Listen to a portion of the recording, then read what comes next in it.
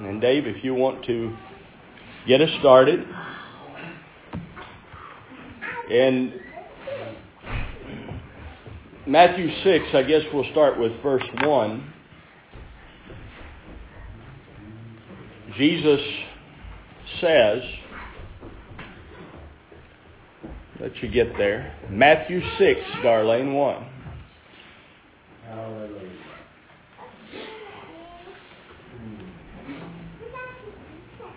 Yes, Take heed that you do not your righteousness before men to be seen of them, else you have no reward with your Father who is in heaven.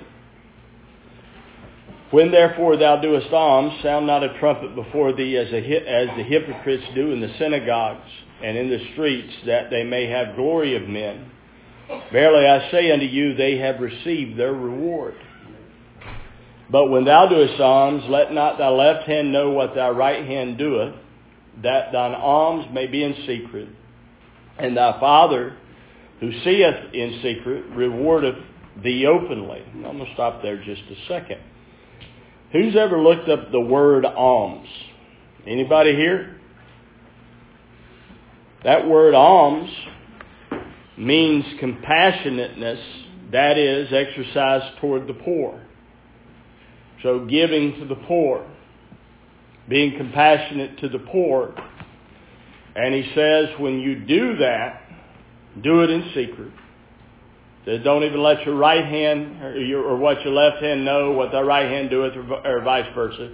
However he says it there. If you think on that, how would your right, does he say right hand or left hand? I just read it. But he says, let not thy left hand know what thy right hand doeth. How could that be possible? How would your left hand not know what your right hand doeth? You ever thought of that? You ever thought about what Jesus said? Naturally, that would be impossible, wouldn't it? Pretty much so. But he's making a point not to broadcast what you're doing, that you have your relationship with God in secret as you are giving to those in need. And it could be money, it could be food, it could be clothing, it could be the word of truth. Don't broadcast it to be seen of men, as the hypocrites do. For they have their reward. He says they have their reward among men. right. That their reward is the praise of men. But here's really where the Lord spoke to me, and my spirit is coming on down here in Matthew 6. He says, and when you pray, you shall not be as the hypocrites, for they love to stand and pray in the synagogues and in the corners of the streets, that they may be seen of men. Verily I say unto you, they have received their reward. But thou, when thou prayest, enter into thine inner chamber, and having shut the door, pray to the Father who is in secret. And thy Father, who seeth in secret, shall recompense thee, or reward thee openly. And in praying, use not vain repetitions as the Gentiles do, for they think that they shall be heard for their much speaking. Be not therefore like unto them, for the Father knoweth what things you have need of before you ask Him. After this manner therefore pray ye, Our Father, who art in heaven, hallowed be thy name. Now here's what the Lord spoke in my spirit. I was there in the song service, and He spoke in me, teach my people to pray. And I never prepared a lesson on praying, but He just spoke in my spirit there, teach my people to pray. And what come before me is what people call the Lord's Prayer. I think this is really our prayer. I think if you want to describe the Lord's Prayer, you'd really go to John 17 and look at how Jesus prayed in John 17. But here He says, when you pray. The first part of praying and coming before God is recognizing Him as Father. I mean, this is a powerful statement, recognition for the believer, because if you go into the Old Covenant, and I haven't searched this fully, but if you go into the Old Testament in the Old Covenant Scriptures, I don't believe they recognize God as their Father, because they weren't in the relationship of a father and a son. They were in the relationship of a servant. Under the law, the relationship of father and son wasn't really known. Although God called Israel, Israel is my son, in Exodus, even my firstborn, they dwelt in a relationship of a servant because they were under the law. So when we come and pray, Jesus is bringing the relationship to the believer of a father and a son, and as we approach God, we approach Him as Father. And there's a lot to be said in that understanding. Your Father, which knows that you have need of, your Father knows you have need of. Amen. Think on this. Your Father knows you have need of. Right.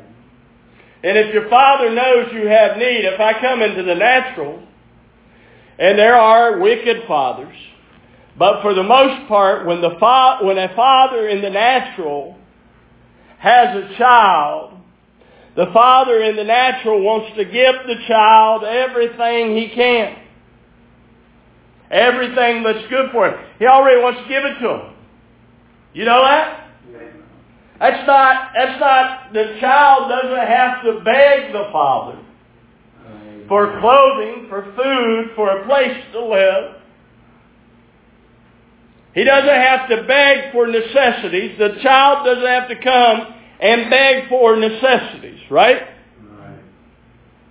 No, because the father's mind is to provide for the child.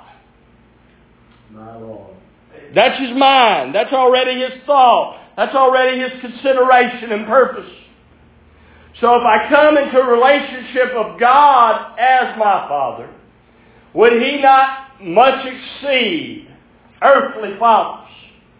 So that's why He says about the Father not to even think of those natural things that you have need of. Because your Father already knows you have need of them. He already wants to provide them. Now that's a powerful thought. Amen. He already knows that.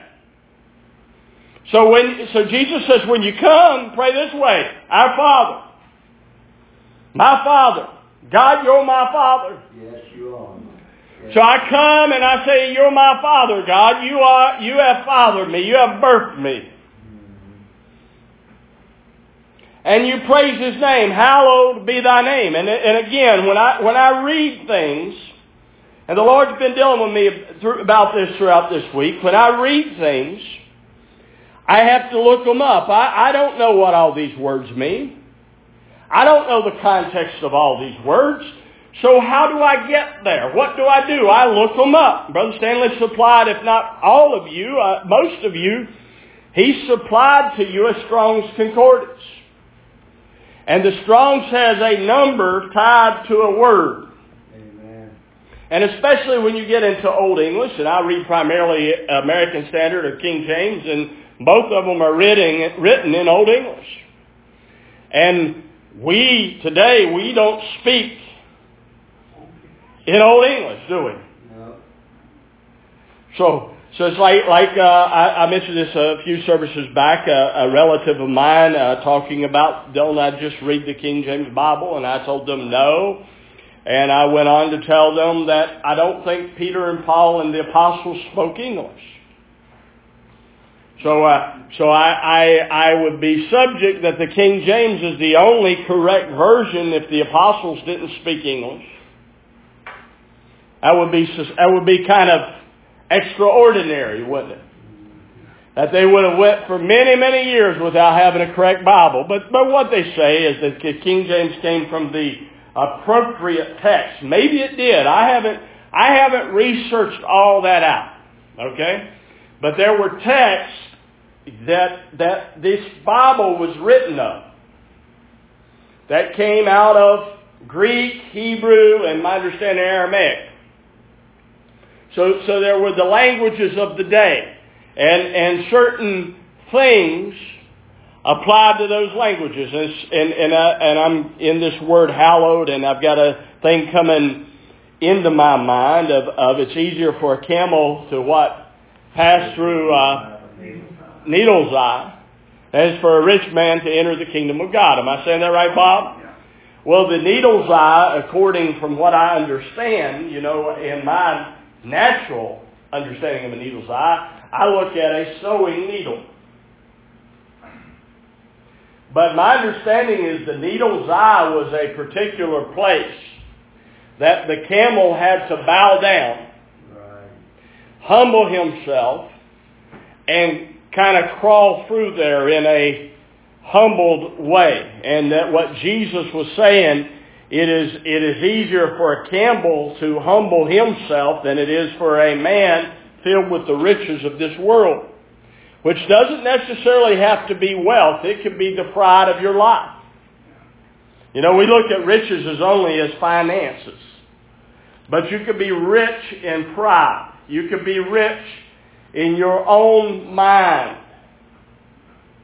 And it's easier for the camel to humble himself because he's an animal and he's got to go through there than it is for the rich man to humble himself. So when we come to God as our Father, and we come, and Jesus says, hallowed be thy name.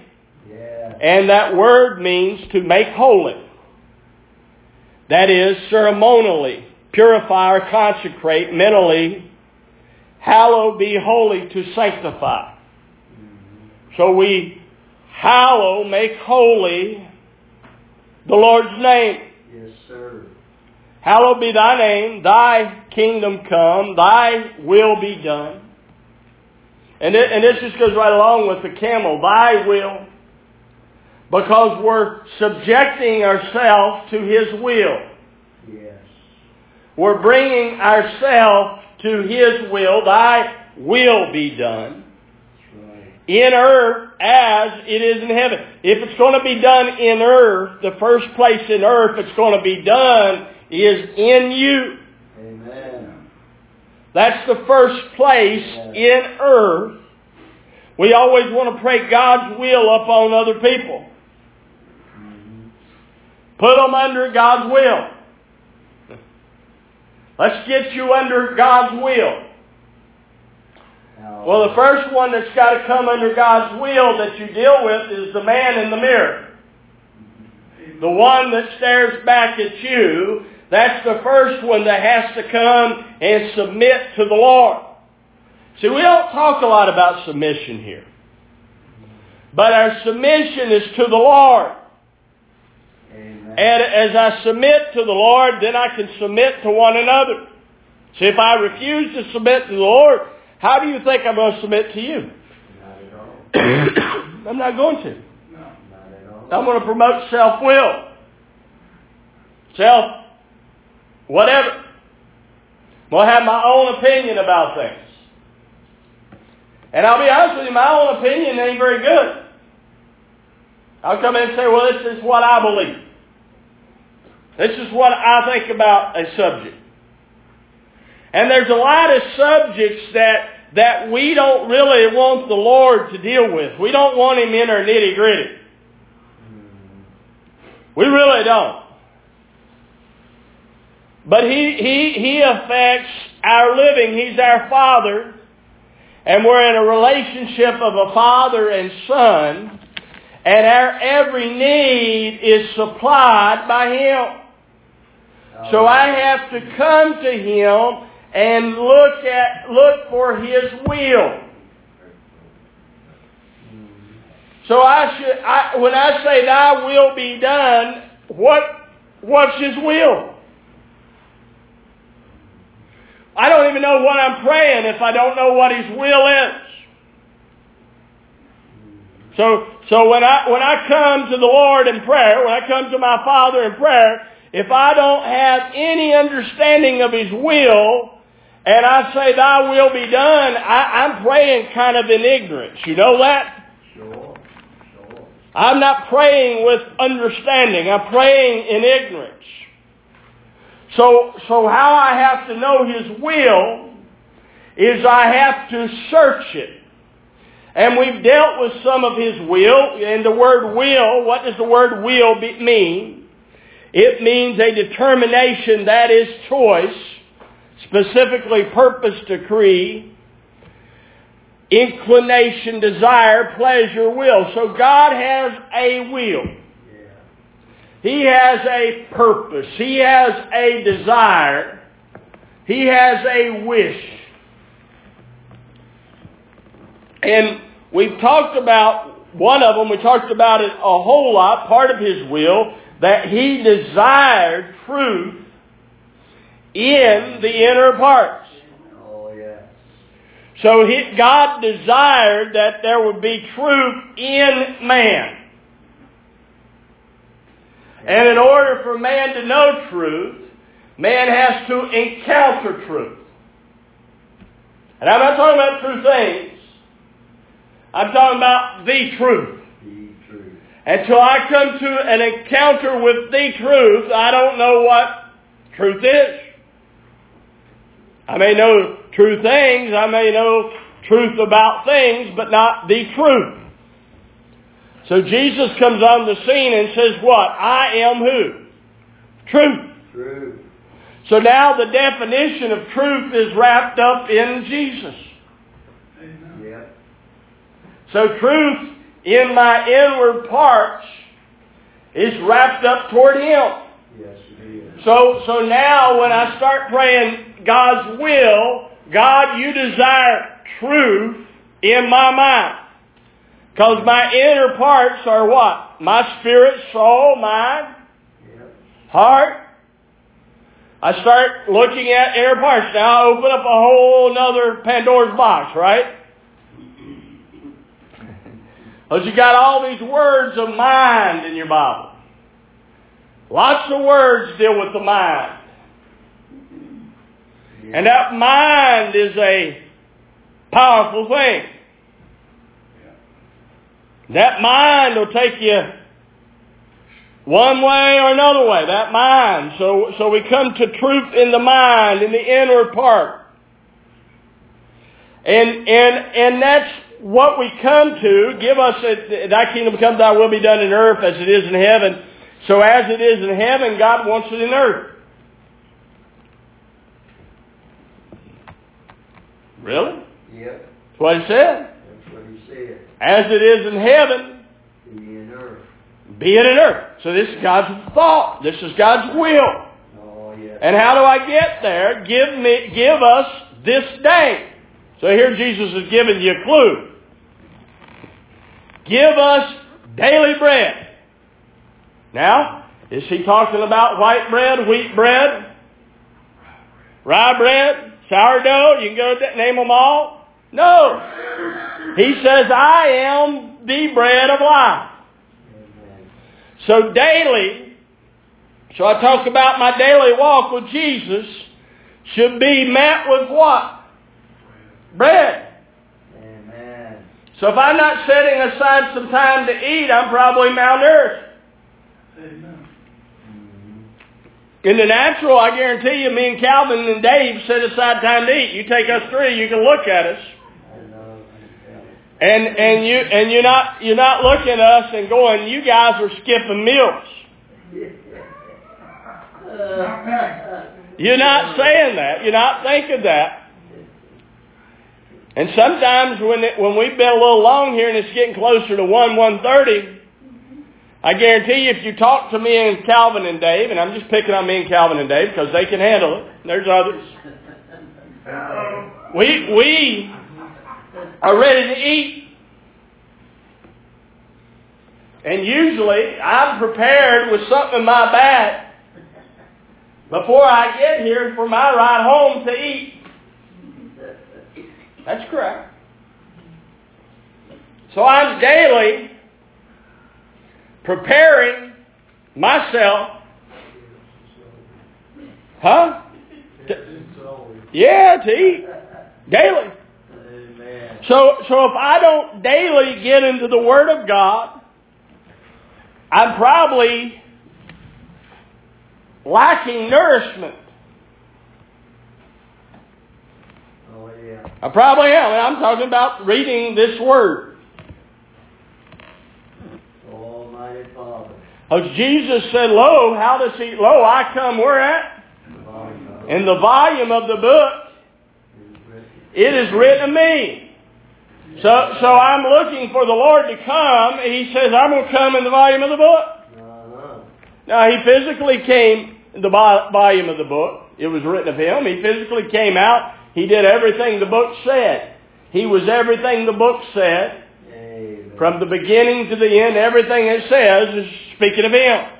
That's why he said, search the Scriptures, in them you think you have life, but these testify of me, and you would not come to me that you might have life. So I come to the volume of the book, and it speaks of him. So if I'm going to have life, I have to see the book, who the book is talking about. It's talking about Jesus. So if I find the book to be talking about something else, I'm probably wrong. I've said this many times in the past. Many people look at the book and they look toward looking for the answer of the end of the world. Well, he said it's a testimony of him. Yes, it is. So that's why people have made so many wrong predictions about the end of the world, because they're looking for the wrong testimony. You ever thought about that? Come on. They're looking for the wrong testimony because they're not looking at the Word as a testimony of him. And so they've come up with ideas of how the world's going to end, when it's going to end. And preachers have predicted many, many times the world is ended. Right. If I'd listened to every preacher who told me the world's ending, I mean, been gone a long time ago. It wasn't true. If I paid attention, and the sad part is, and I don't know how I got on this subject, but I'm going to run it. I'm going to chase this rabbit for a minute. Sad part is, God's people get caught in this thing. And the same guy that tells them the world's going to end tomorrow, and it doesn't, he'll come up with a new prediction. And they believe that too. Well, after he's told me 2 or 3 times the world's going to end, and he misses it, I think I would move my mind somewhere else. Amen.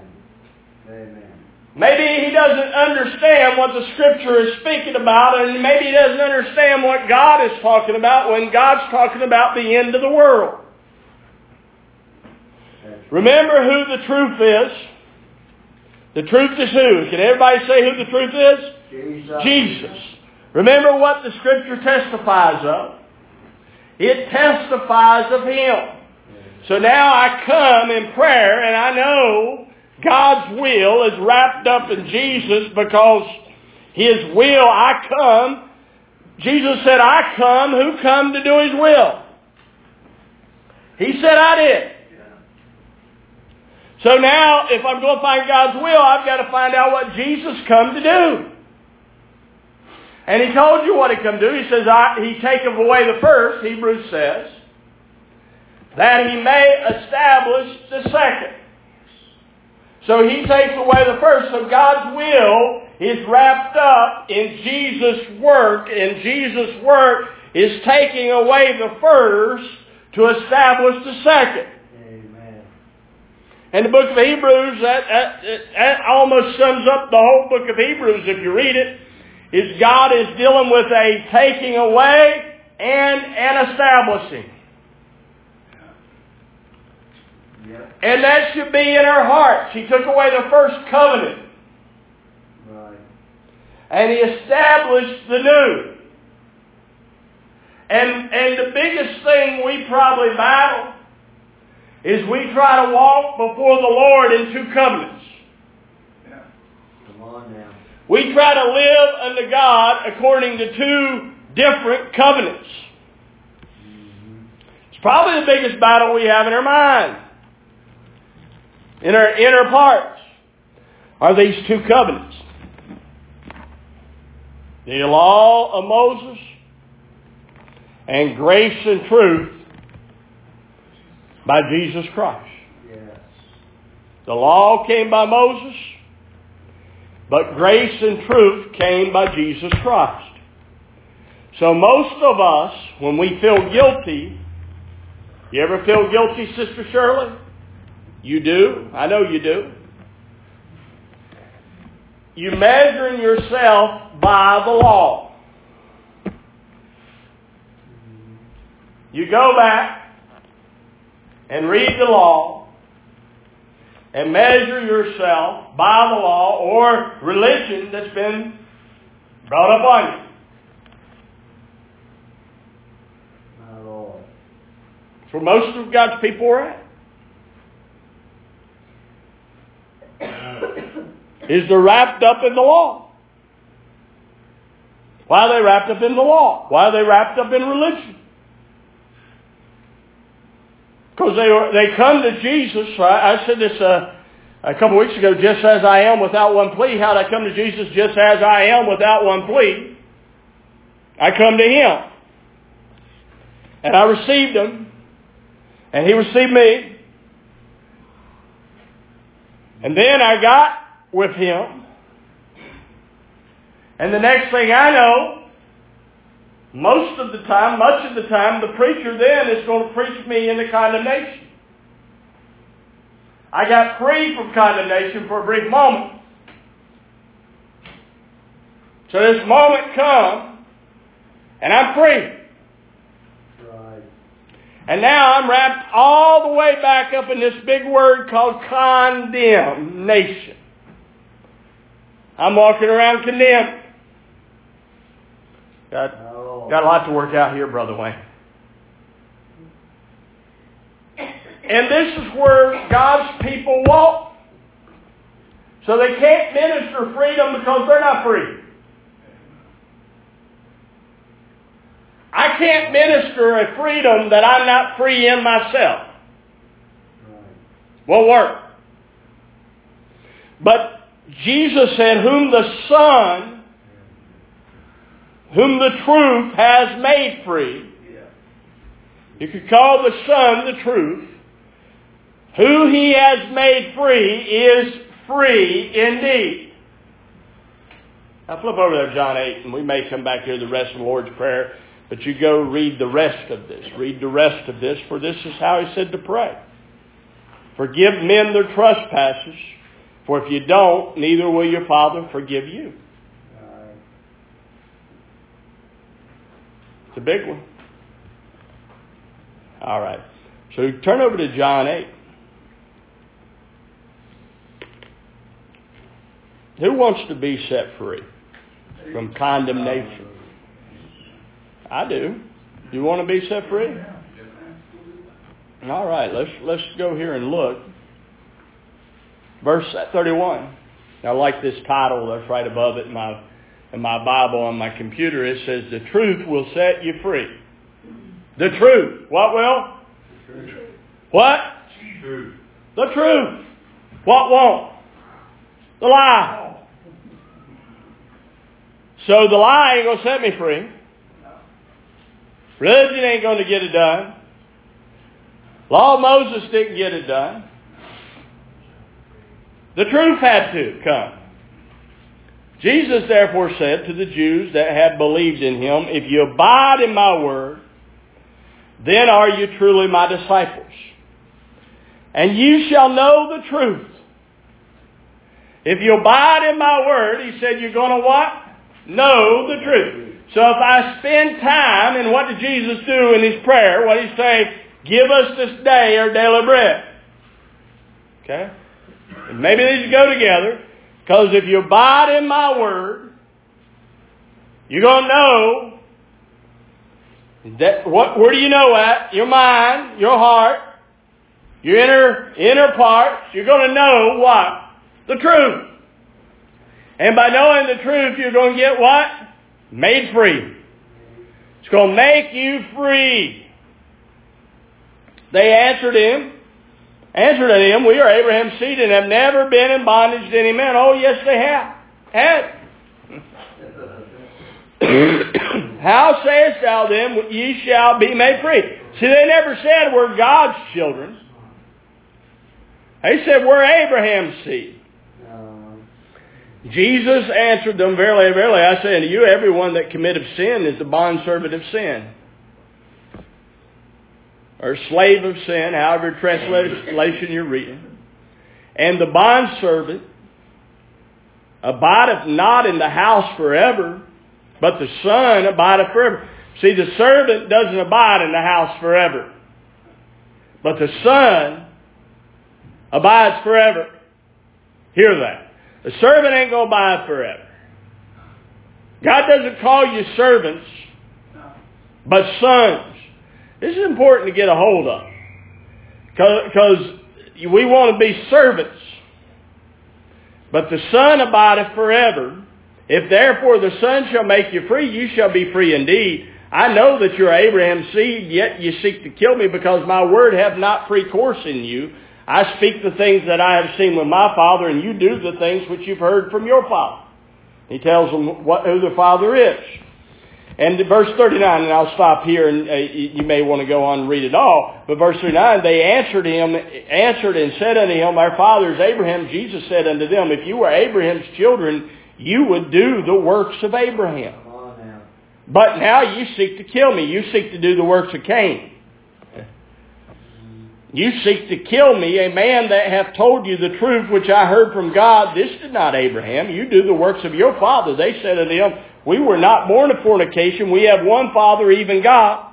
Jesus saith unto him, If God were your Father, you would love me, for I came forth and am come from God, for neither have I come of myself, but he sent me. Why do you not understand my speech? Even because you cannot hear my word. Now they were hearing the sound of his word, but they weren't hearing his word. They weren't understanding. Ye are of your father, the devil. Well, that's pretty bold. You're of the devil.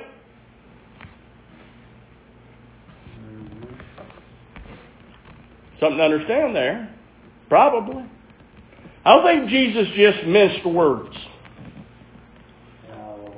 And the lust of your father will you do. He was a murderer from the beginning, and standeth not in the truth, because there is no truth in him. He was what from the beginning? Now most people told us the devil was this archangel, holy angel. Jesus said he was a murderer from when? From the beginning. The beginning. Never abode you. True. Now, said the truth, not in it. No. Have you ever heard the devil was some kind of beautiful angel? Jesus said he was a murderer from the beginning. Wonder who's right. I think Jesus is. I think Jesus is right? See what I mean? But our minds get set into things. Now there's probably a lot to understand here that I don't understand. I'm going to tell you there is. I don't understand a lot of this. So I'll tell you that. But I know who knows the truth does. So the truth knows, and the truth will make me free. Amen. It'll make me free even of things people say. It will. He will. The truth is a he. So anyway, we come back up here, and he said, if you were Abraham's children, you'd do the works of Abraham. What did Abraham's works did he do? He believed. He believed God. Flip over to Galatians. See, this is what they refused to do, is believe God. Actually, I said Galatians. Flip to Romans 4. You can go to Galatians too, but Romans 4 is what I want. Hallelujah. Say 4. Romans 4:1.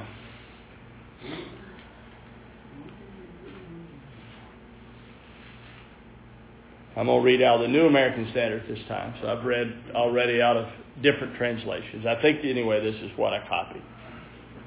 If it's not, forgive me. But what then shall we say that Abraham, our forefather, according to the flesh, has found? For if Abraham was justified by works, he has something to boast about, but not before God. So his boasting is not going to be about God. It's going to be about the works he did. For what does the Scripture say? Abraham believed God. What did Abraham do? He believed God, and by believing God, and it was credited to him as righteousness. So Abraham believed God, and God credited righteousness to Abraham.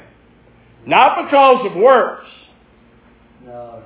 Because he believed God. Now he did works. Out of believing God, he did works. But he did the works of God's Word.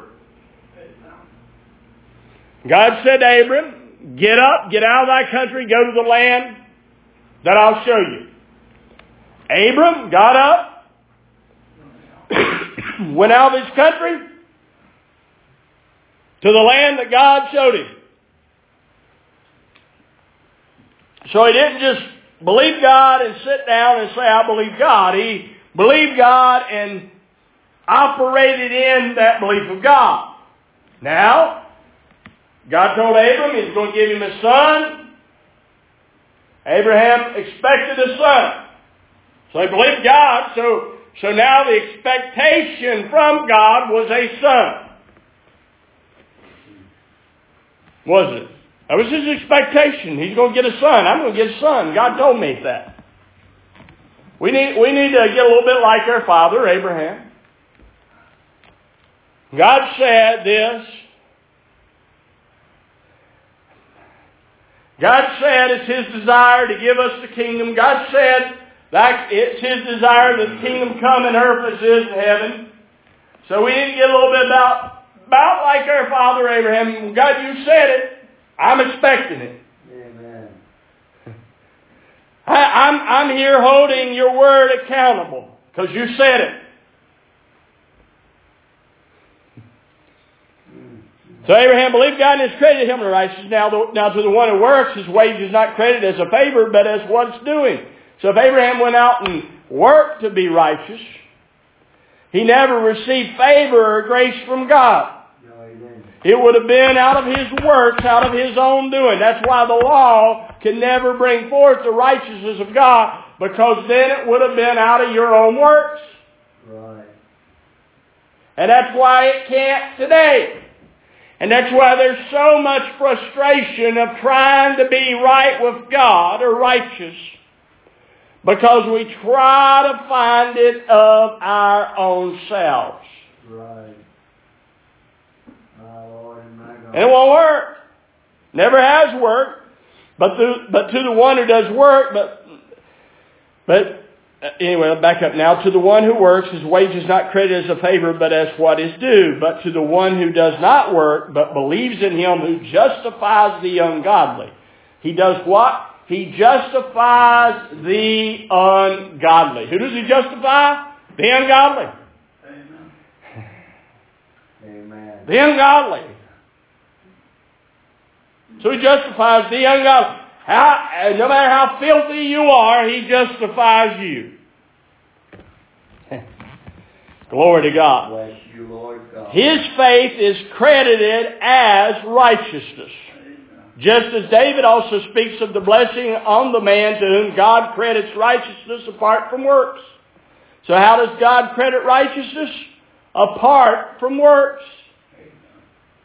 So again, this is speaking back to the law, that under the works of the law, they couldn't find God's righteousness. They couldn't find His favor. Blessed are those whose lawless deeds have been forgiven, and whose sins have been covered. Blessed is the man whose sin the Lord will not take into account. He won't do what? Won't hold it against you. Not taken into account. David said. Is this blessing then on the circumcised or on the uncircumcised also? For we say faith was credited to Abraham as righteousness. This is a big deal. How was it credited?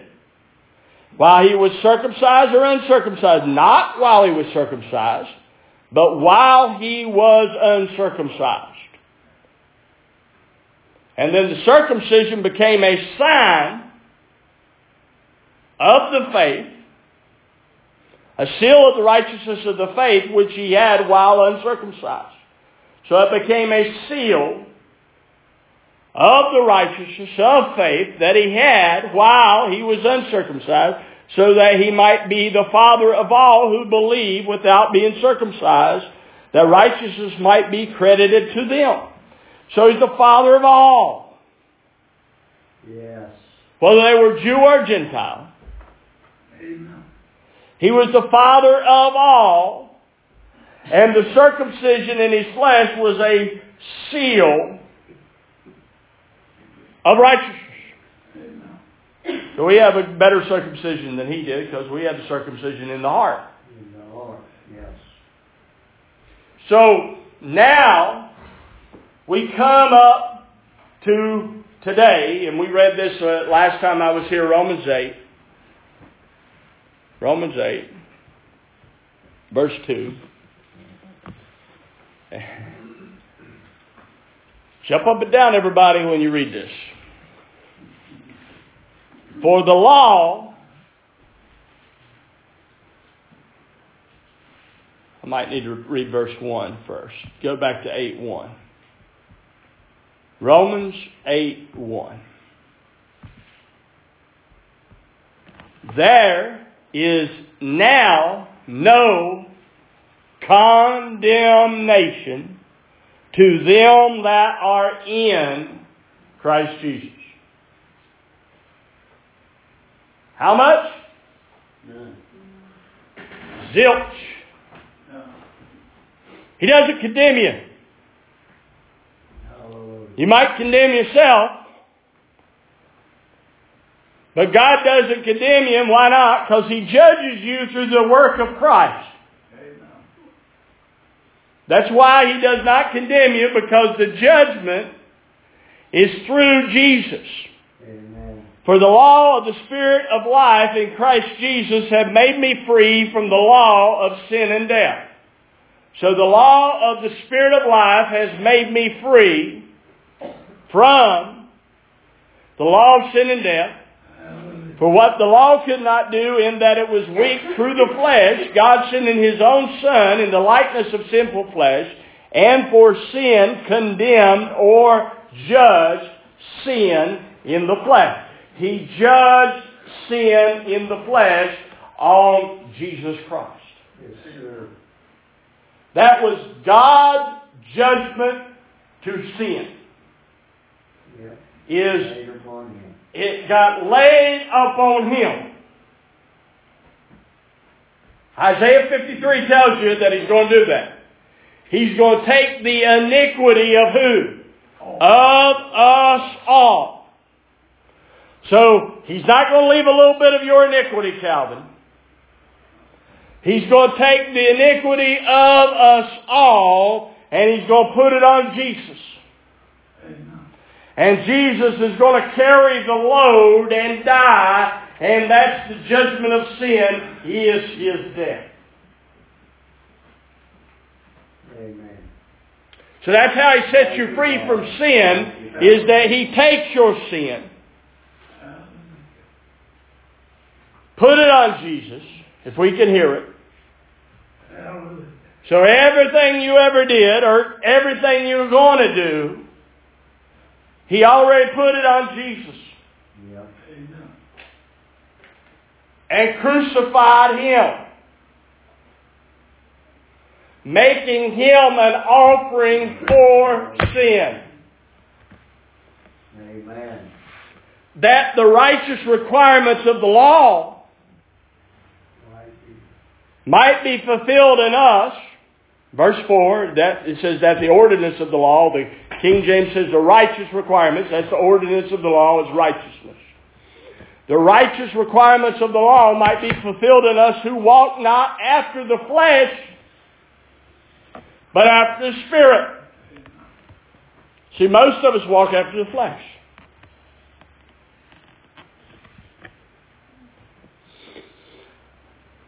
For they that are after the flesh mind the things of the flesh, but they that are after the Spirit, the things of the Spirit. So if I walk after the flesh, my mind is going to be according to the things of the flesh. And I said this a couple weeks ago, that's not just bad things. The law is according to the flesh. The law of Moses is according to the flesh. Telling you the truth.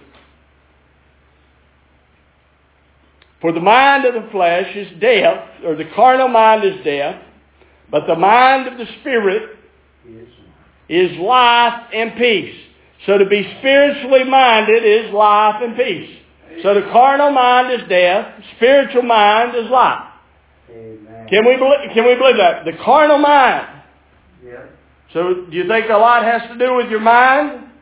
With truth in the inner parts? Evidently, there's a lot of Scripture talks about the mind and the heart. So there's a lot to do with your mind. So if I'm flesh-minded, I'm going to walk in death.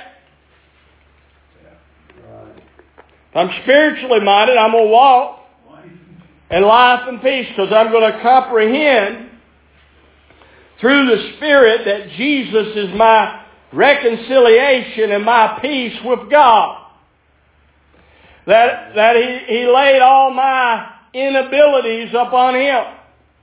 And He made peace through His cross. I'm going to understand that. I'm going to come to comprehend that I have peace with God through the Lord Jesus Christ. That He rules over condemnation. The king rules over, this king rules over condemnation.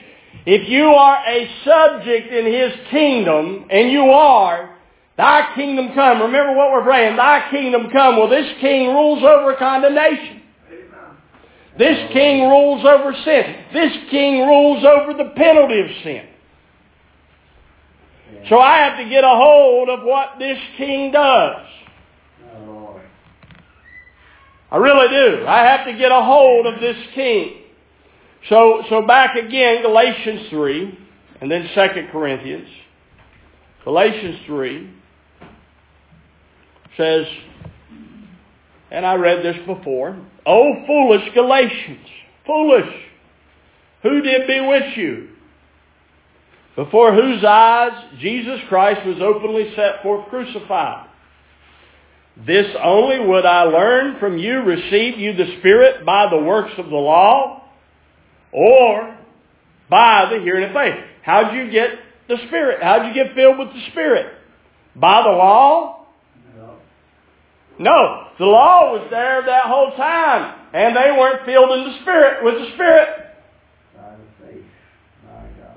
Are you so foolish, having begun in the Spirit? How did you begin in Christ Jesus in the Spirit? In the Spirit. Are you now perfected in the flesh? I'm telling you, this scripture right here, most church fellowships really need to hear this. What Paul was saying to them. You began in the Spirit, now you're trying to become perfect through the flesh. Did you suffer so many things in vain? If it be indeed in vain, He therefore that supplieth to you the Spirit worketh miracles among you, doeth He it by the works of the law, or by the hearing of faith? Amen.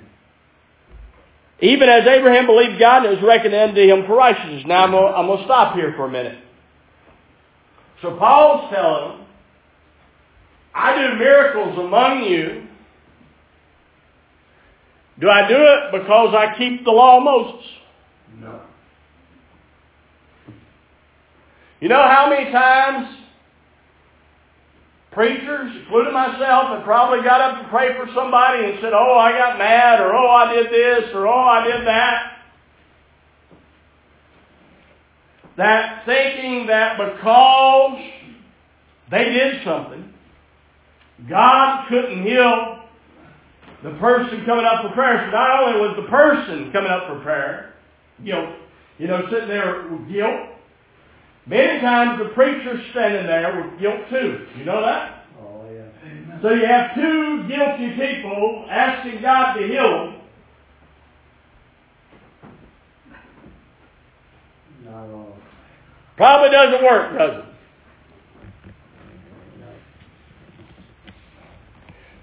Because again, we come back to our own works. We get centered upon our own works. Not His work.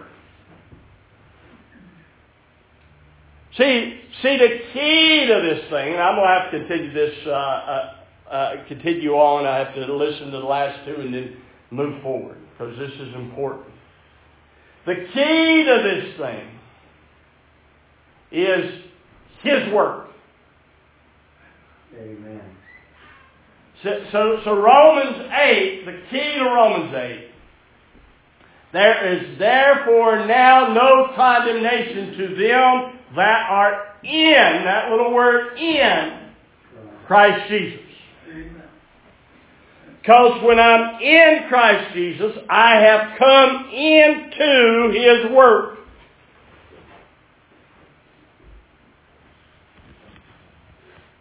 Because I can't get rid of old things. Old things can't pass away.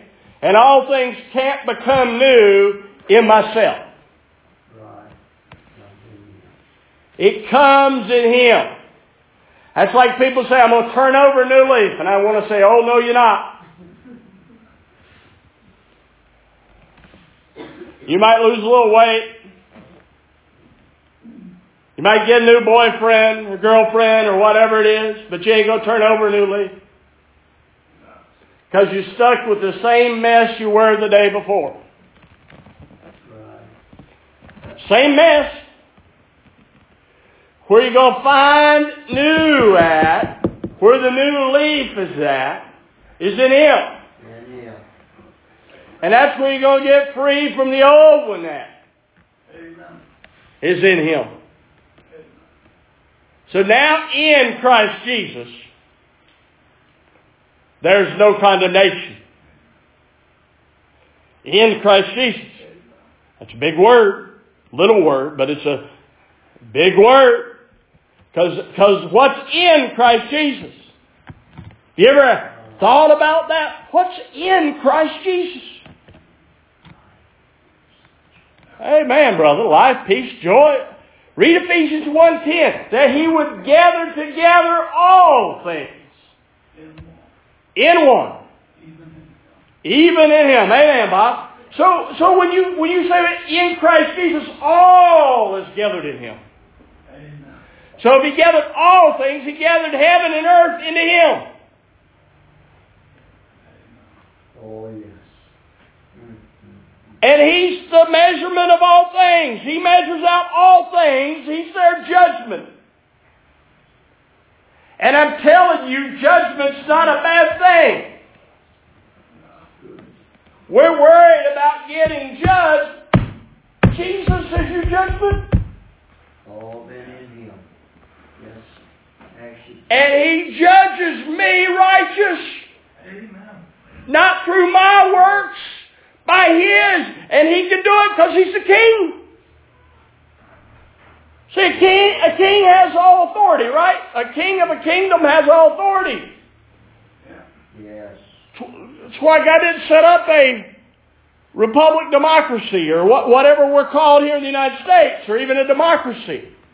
He didn't set up a republic. He didn't set up a democracy. He set up a kingdom, a monarchy. Amen. One rules. Amen. And we need His rule.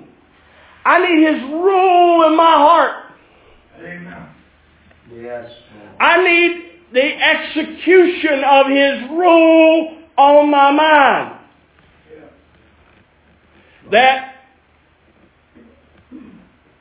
Abraham believed God and it was reckoned to him for righteousness. Know therefore that they that are of faith, the same are the sons of Abraham. The Scripture foreseeing that God would justify the Gentiles by faith, preached the gospel beforehand unto Abraham, saying, In thee shall all the nations be blessed. So then they that are of faith are blessed with faithful Abraham.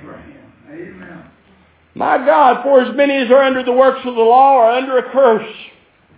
For it is written, Cursed is everyone who continueth not in all things that are written in the book of the law to do them. Now that no man is justified by the law before God, it is evident.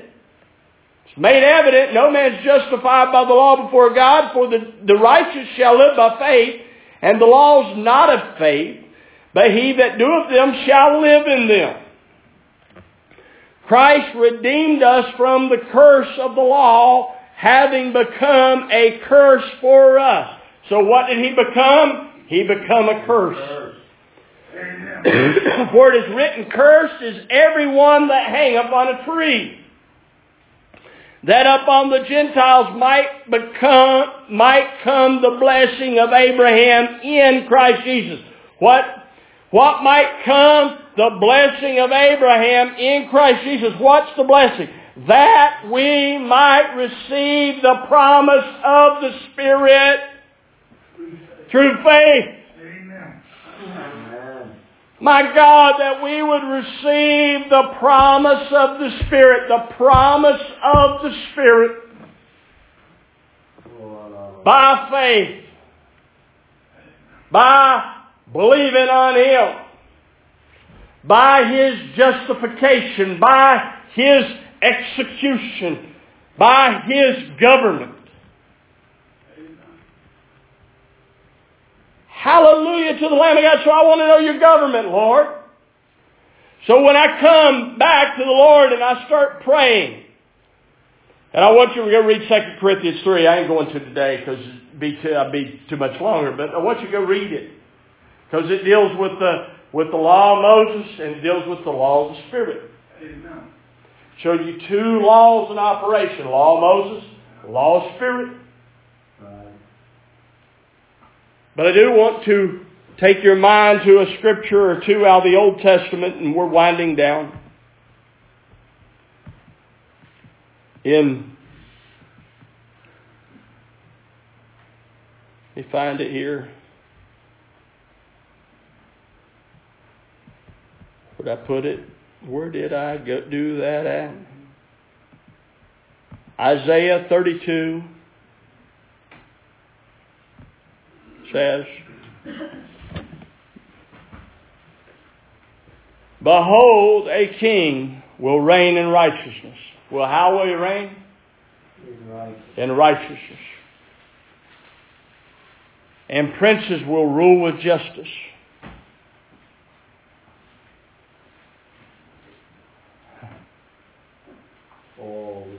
My Lord. Each will be like a shelter from the wind, a refuge from the storm. Like streams of water in a dry land and the shadow of a great rock in an arid land. My Lord, listen to that.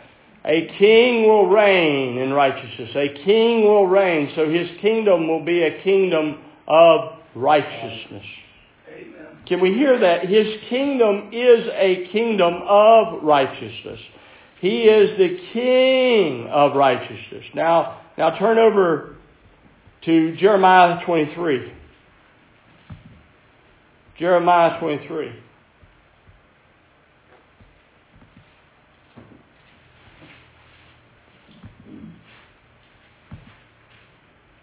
And verse 5.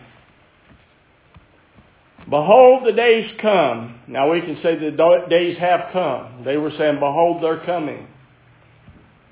Behold, the days come, saith Jehovah, that I will raise unto David a righteous branch. Do you think he's raised unto David already a righteous branch? Amen. I think he raised Jesus unto David, right? So he raised unto David a righteous branch, and he shall reign as king and deal wisely, and shall execute justice and righteousness in the land. What's he going to execute? Justice and righteousness in the land. In his days Judah shall be saved, and Israel shall dwell safely. And this is his name whereby he shall be called. What? Jehovah our righteousness. Amen. Man, I wish I'd fully get a hold of this, Bob,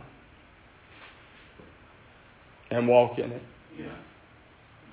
He is my righteousness. Amen.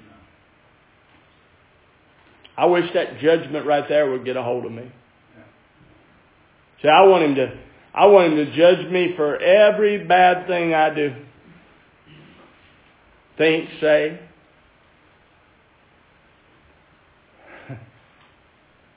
Every time I get angry, every time whatever. He is our righteousness. Yes. See, if I believed He was my righteousness, maybe I'd walk in righteousness. If I believe righteousness came out of Him, you know, we say that as He is, so are we in this world. As He is, is He righteous? Yeah. Amen. Then as He is, guess what? We are. Mighty God. Mighty God. So to be transformed, to be righteous, to walk in righteousness, to walk in good standing toward your brother, is knowing Him. That's it. He is our righteousness. All our iniquity was laid on Him. And all our justification is through Him. So our justification, we can kind of get our iniquities laid on Him. You know that? We can kind of get that part of it, that He took my sins. But I don't think we can get our justifications through Him as well. See, we try to get justified. So we come and believe, and I think this is one of the hard things for Christians. We come and believe God, Jesus, forgive my sins. Don't we, Sister Sheila? Forgive my sins. But what we probably don't do is, Jesus, make me righteous. Because we probably revert back in our mind and say, I'm going to get right with God.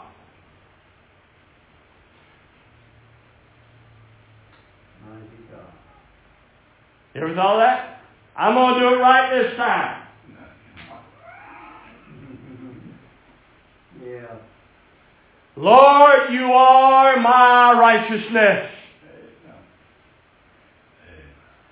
See, if I believed He was my righteousness, I might get righteous on the inside. If I believe that,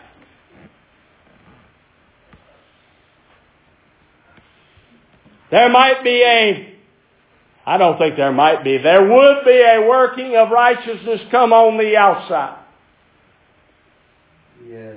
But if I continually look at my inability and rely upon myself to be right with God, probably never going to experience what He's done. I shouldn't say never. I'm sure He'll bring me into it because I'm a believer. But I'm not experiencing it now. I'm not experiencing what He's done now because my reliance has come back to me. Oh, my reliance to get my sins forgiven wasn't me. Because I couldn't do a thing to forgive my sins. And I'm trying to stop, but you're going to have to bear with me a couple more minutes. I couldn't do a thing, not one, for my sins. I could say I'm going to quit sinning. I could quit habits. I could do this. I could break that. But I still had a consciousness and awareness of what I'd done. He took it. And see, we Christians still believe, well, God's going to get me back for everything I did. He already got you back, and He put it on Jesus. laid it right on Him. Took it off. My Father and my God. So, So if I believe that, if I begin to reap, I can reap what I sow, right? So if I begin to sow Him as my righteousness, I might then, or not might, will reap righteousness. You are my righteousness. So the Holy Spirit, when He comes, He's going to convict the world of sin, of righteousness, and of judgment, because the prince of this world has already been judged. He was already judged. And see that second part, He's going to convict you of righteousness. He's going to show you that through Him you are made righteous. It's His decree. Well, we're going to come to the Lord and say, well, Lord, you accomplished my getting rid of my sins, but you didn't make me righteous. We don't realize who we're coming face to face with, I don't think. Jesus, you did. You took my sins away. Now, clothe my mind, clothe my heart, clothe my spirit with your righteousness. Hallelujah to the Lamb. You've done it. You've justified me. I am just. Because you did it. Yes. You see, this becomes so much greater when we read when Paul says we preach not ourselves but Christ Jesus the Lord. And I'm closing my Bible and turning this off. Because most of the time we want to preach ourselves. We want to declare ourselves, even with the Lord. We want to come to the Lord and bring to the Lord when we come to our closet in prayer. And I start off here, we want to come to the Lord and we want to say, Lord, look at all the filthy mess I am.